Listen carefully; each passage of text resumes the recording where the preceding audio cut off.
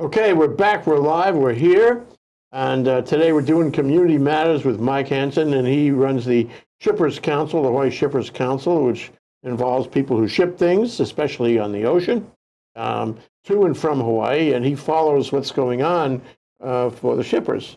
Hi, Mike, thank you for coming down. Thank you for having me, Jay. I enjoy being here. And your piece this time is about LNG and the Jones Act, and a move that is contemplated by the President Donald Trump. Can you talk about it?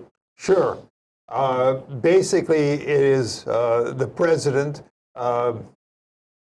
proposing to make a Jones Act waiver of 10 years to allow for foreign flag LNG, or liquefied natural gas carriers. Those are a kind of ship to transport LNG from one place in America to another, in contravention of the Jones Act. Yeah, the intercoastal trade.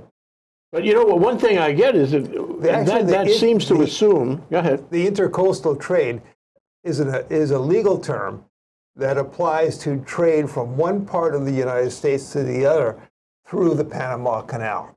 Ah, okay. Thank you for that. Okay, that would have a big effect on things if it works. But let me just say that when you frame it that way, it seems to make the assumption that the United States is not in a position to build LNG ships. Is this true? Right. First of all, let's maybe a quick review of the Jones Act for people who may not remember. The Jones Act is a common reference to various domestic maritime laws that is used informally. If you look through the U.S. Code, you'll not find a single statute that includes the term Jones Act. So it's an informal term. What's the legal term? Generically, worldwide, these kinds of laws are known as maritime cabotage. And in American jurisprudence, they're known as the coastwise laws of the United States. Okay. But everyone uses the term Jones Act. And the general rule of the Jones Act is, and has been since the 19 teens somewhere, 19 what? 1920. Anyway,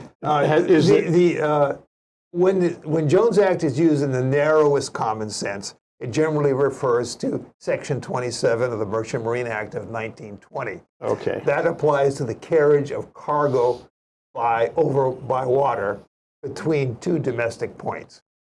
And you can't do it unless the ship and the crew on the ship and the flag on the ship qualify under the Jones Act. There's two parts to that, really. One applies to the vessel, which is the purview of the Coast Guard. And that is, the ship must be built in the U.S., registered as a vessel of the United States, i.e. U.S. flag, owned mostly by U.S. citizens and crewed mostly by U.S. citizens. A small part of the crew can be green card holders or resident aliens. The other side is done by Customs, or the Customs and Border Patrol today. And that is the movement of ships and cargoes domestically. And they're in control of that. And basically, a foreign flag vessel can make multiple port calls in the United States on a given voyage. And it can discharge foreign cargo loaded at a foreign port, and it can load export cargo for a foreign country. But it cannot deliver cargo from one port to another. It cannot load domestic cargo at one U.S. port and transport it to another. And the purpose of all of that? Well, the purpose, people think that this originated in 1920. It didn't. It originated in there's two laws early in our history, in the country's history. One was passed in the first session of the first Congress after ratification of the Constitution. And that was basically a law that established a customs service and a vessel registry. And to register a vessel as a U.S. vessel in 1789 required that it be built in the United States, owned wholly by U.S. citizens, and mostly crewed by U.S. citizens. Cabotage. That was not a cabotage law. That was for any vessel to be registered U.S., whether it was in domestic or foreign trade. Okay. 1817, after the War of 1812, there was a dispute between the U.S. and Britain regarding U.S. ships taking cargo into the British West Indies, which was a big trade in colonial times. The British had, after the Revolutionary War, had excluded the U.S. From that market, while the Americans had continued to allow British ships to carry cargo domestically within the United States. Finally, the U.S., they attempted several times to work out a treaty to sort this out.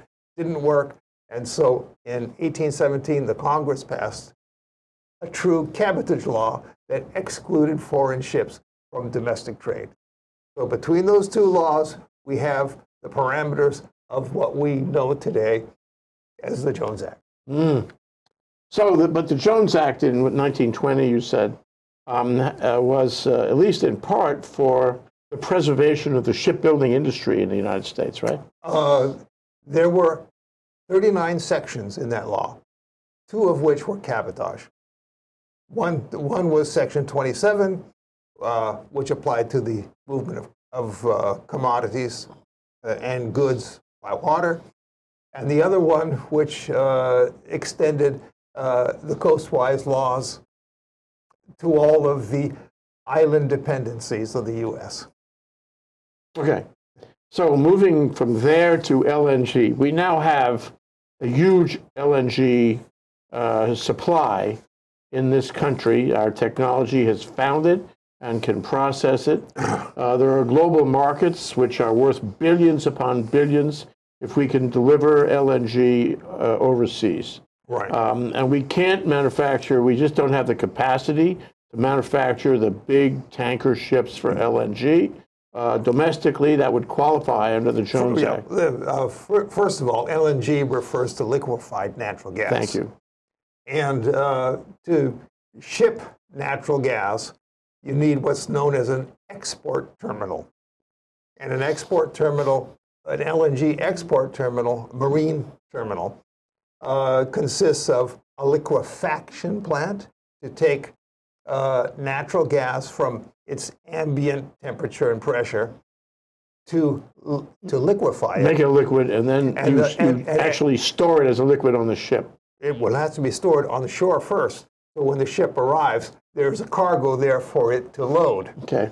And the LNG now is at minus 260 degrees Fahrenheit. And you have to keep it cold. It actually keeps pretty cold itself.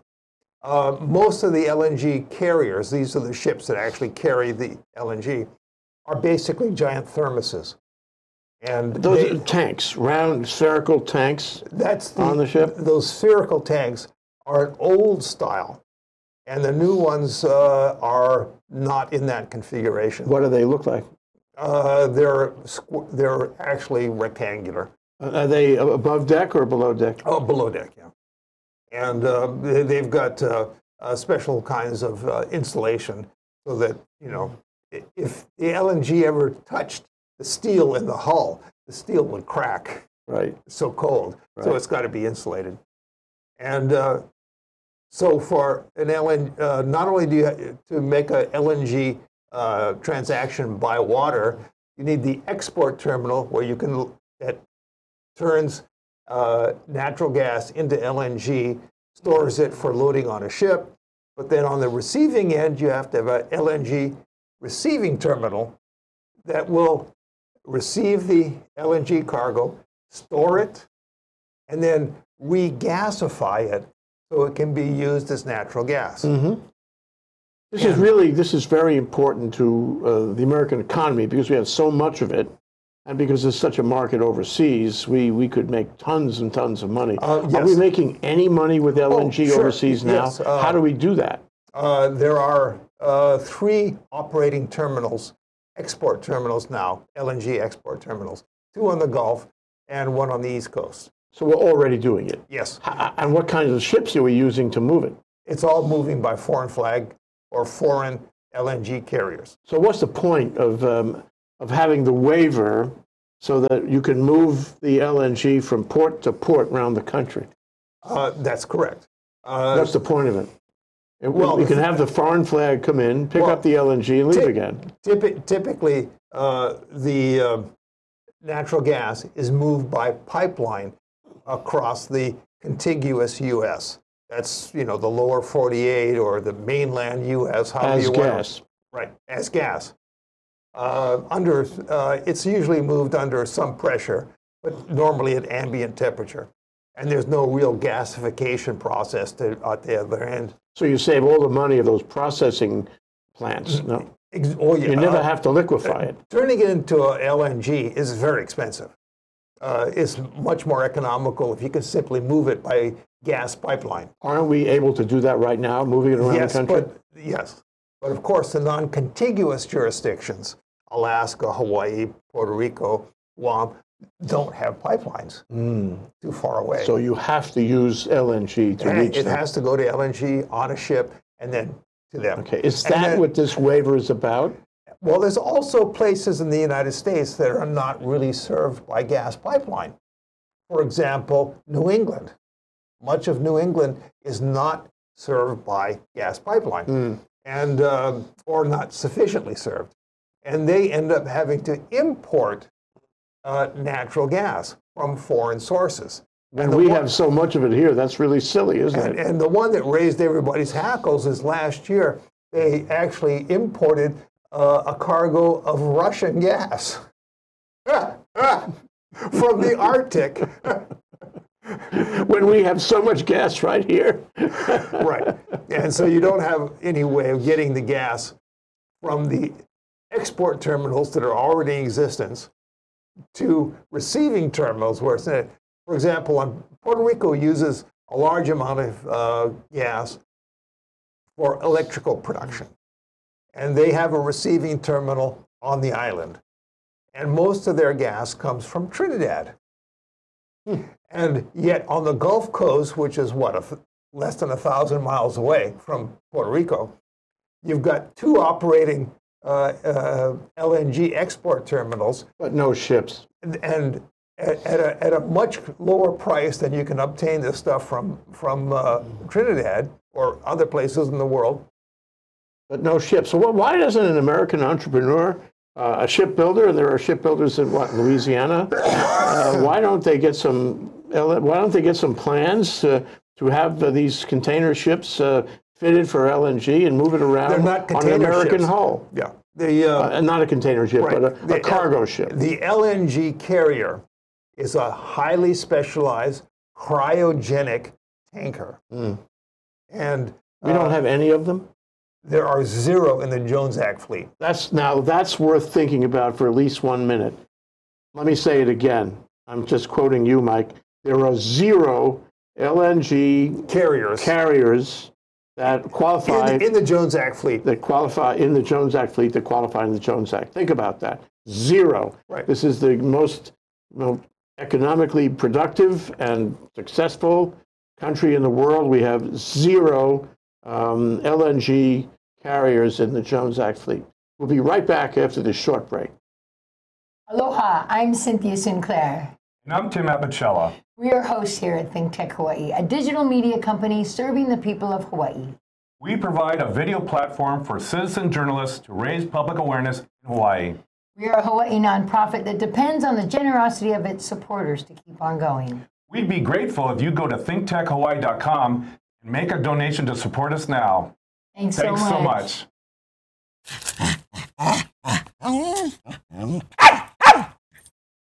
Aloha, I'm Lauren Pear, a host here at Think Tech Hawaii, a digital media company serving the people of Hawaii.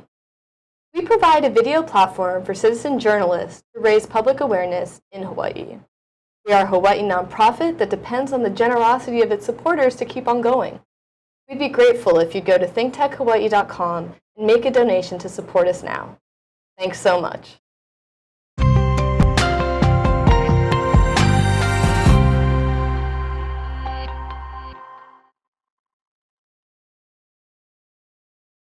Back to Community Matters with Mike Hansen, who leads the Hawaii Shippers Council.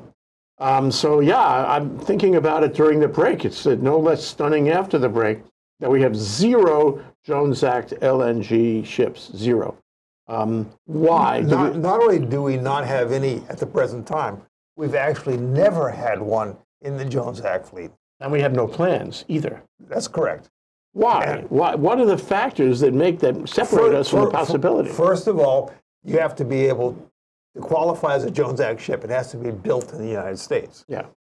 And that means that you have to have a shipyard capable of building this vessel. Don't we? We have at least 2 major shipyards in Louisiana that build military ships. At some kind of a commercial cost that's palatable, otherwise. Too expensive. Yeah. Doesn't pencil out. And Well, furthermore, not only does it, there are, in the United States today, there are 7 what are known as major shipbuilding yards in the United States. And these are yards that are capable of constructing self-propelled seagoing ships of 1,000 gross tons and over.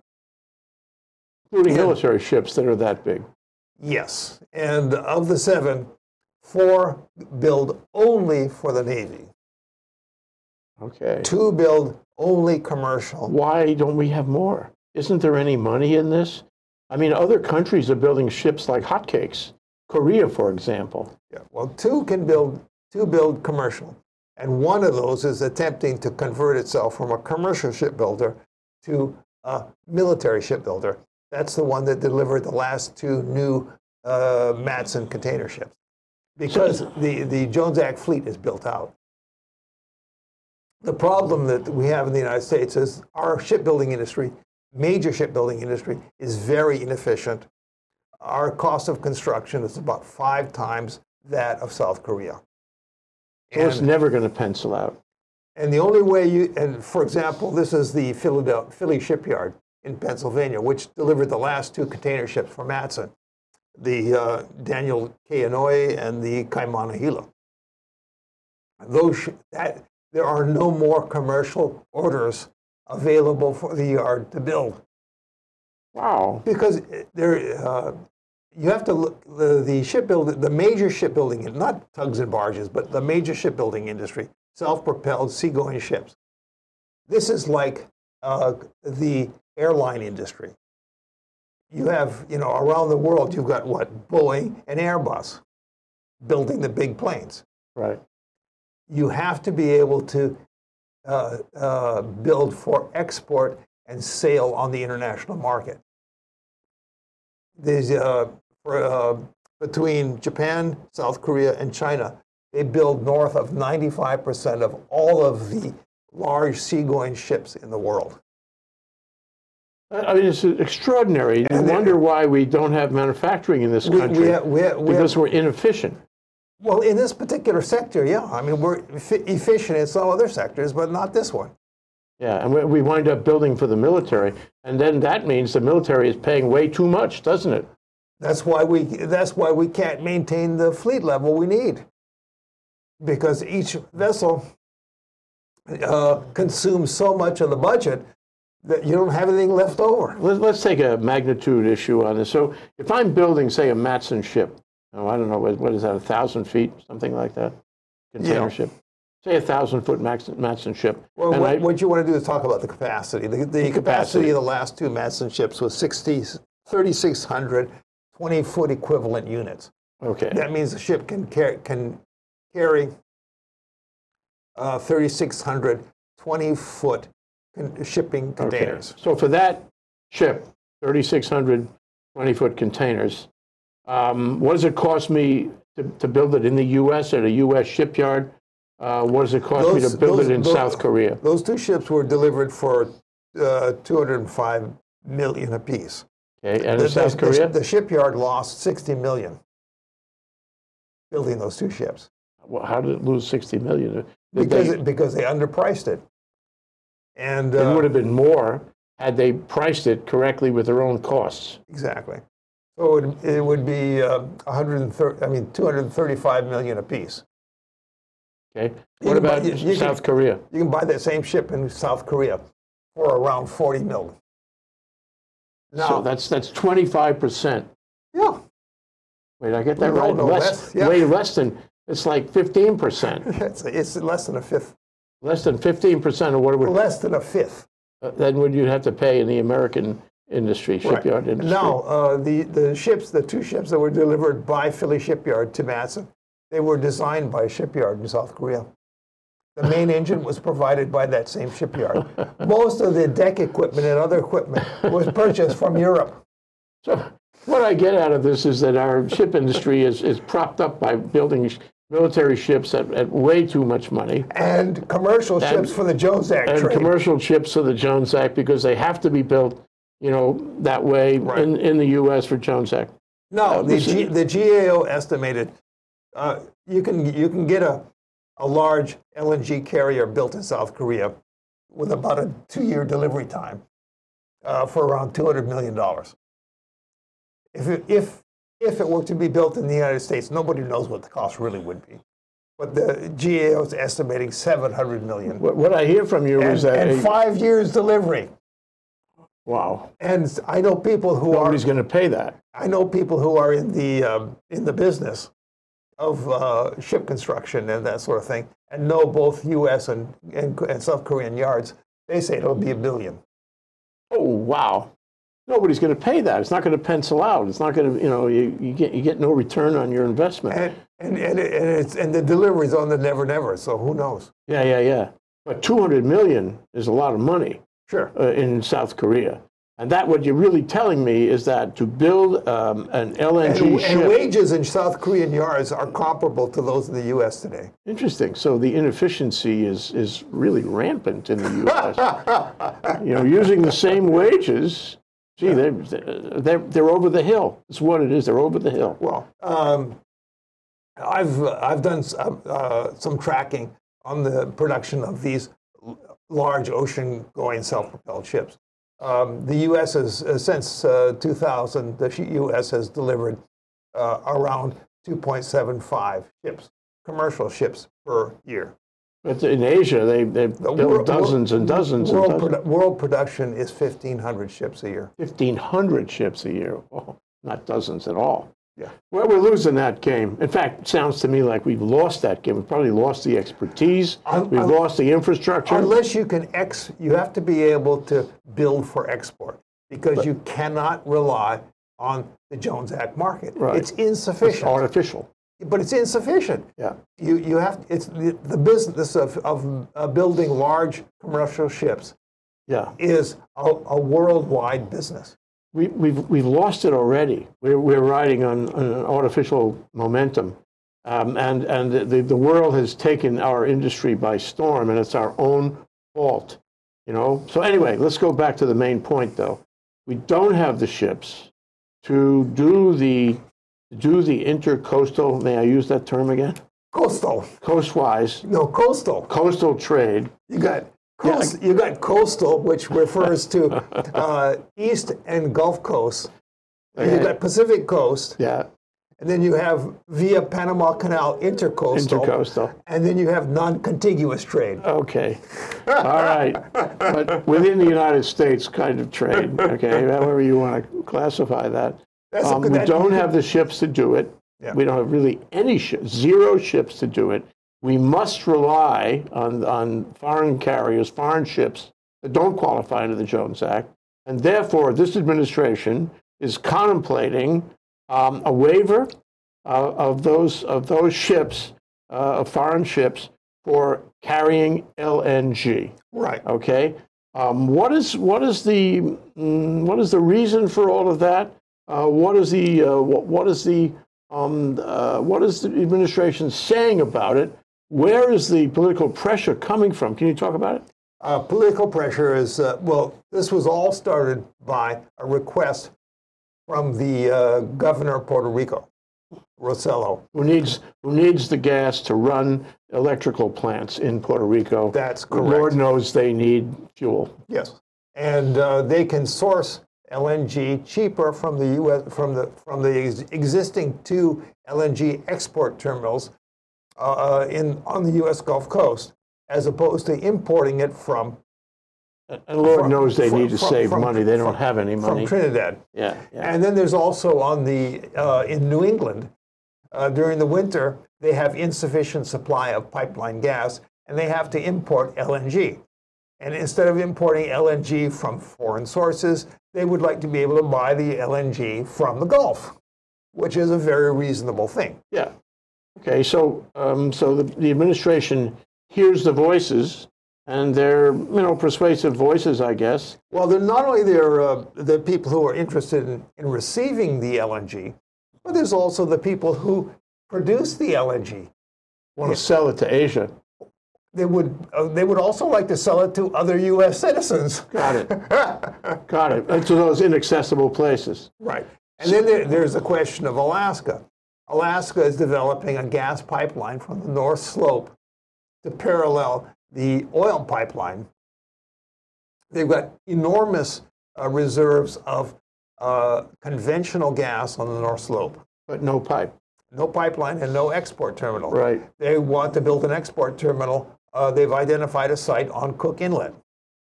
They would like to be able to export LNG to California and Hawaii. Mainland U.S., yeah, and Hawaii, for sure. Okay, there's so many reasons. It's really tragic that we have to rely on foreign ships to do this. But I guess that's the motivation. It's sad that we don't have our own ships. It really is. Why 10 years? Is this supposed to be a significant a window in order to permit them to do this? Are we going to be able to catch up in the 10 years? This was the request of the governor of Puerto Rico. They requested 10 years. And the reason they did that is because they have to sign what are known as offtake contracts from the export terminal. For the fuel. For the LNG. Yeah. And they need to be able to contract shipping. And much of this has to be done on a multi-year basis. And so by having a 10-year window, they can accomplish this. Now this means something to Hawaii, because if you start giving a waiver, well, first of all, we have a waiver on LNG, even though the state of Hawaii under David Ige doesn't like LNG. There's still the possibility under another governor, another administration, we would get to like it. Well, we might take a look at the AES coal plant whose permit expires, I think in 2023, yeah. I think it is. Yeah. They're the low-cost producer, very low cost. They're the ones who are keeping a cap on our electrical rates here. The AES coal. Yes. Once they go away, we better find something else in order to keep the prices down. Yeah. Otherwise, the prices will go. People are leaving to go to the mainland now. So we would benefit, assuming we can find a way to accept LNG in lieu of coal. You have to build an LNG receiving terminal. What, 10 million? 20? 30? Closer to half. Half a bill. Half a billion. Because you have to have the berth. You have to have the storage tank. Yeah. Then the regasification. It's a big problem. That's a lot of bread. And then you have to have the pipelines. Huge. Yeah. Huge. But it's a bridge fuel for us, right? But there's companies in the world that will install this. Mitsui's one of them. Yeah, yeah. Okay, but it's still so much money. And but people over time and the amount of fuel that I mean, sure, it's a large amount of money. One last question before we finish. As you said at the beginning, this would be a good, move by the Trump administration, quote, if it works. There's some question about whether it would work. Yeah. What they're talking about using, there's an existing statute, waiver of the navigation and coastwise laws. And under that, there's two sections. One that applies to military cargoes, and the other one that applies to commercial cargoes. And basically, on the commercial side, it says if there are no existing coastwise eligible ships, then you can get a waiver. And it doesn't state the period of time. It doesn't say how restrictive it has to be. It's really wide open. All the waivers that have been issued in the past under this second section, the first waiver was just after 2000, the year 2000. have been very short-term. They've generally specified where the load ports were, where the discharge ports were, and given a week or two to complete the process of loading and discharging. So very narrow. The Trump administration is looking at, since there are no real limitations in the statute, can we go ahead and do a blanket waiver for 10 years? Even if during the 10 years we could find qualifying ships. Someone would have to build it. So would somebody oppose this? Would somebody take this to court? Of course, the Jones Act industry will take it to court, and they'll sue the administration. Oh, the shipyards. Not only the shipyards, but the ship owner, the Jones Act ship owners. They're all represented by an organization known as the American Maritime Partnership. And they would oppose it. It started life as the Maritime Cabotage Task Force. And they would oppose any exemption, any waiver of the Jones Act. They would preserve it in every way. They generally oppose any waiver that's even granted now under very short term. They should lose that case. Right? Mike Hansen, You're the lawyer. Hawaii Shippers Council, thank you so much for coming around and helping us understand this. We'll see what happens. Thanks for having me, Joe. Aloha. Okay.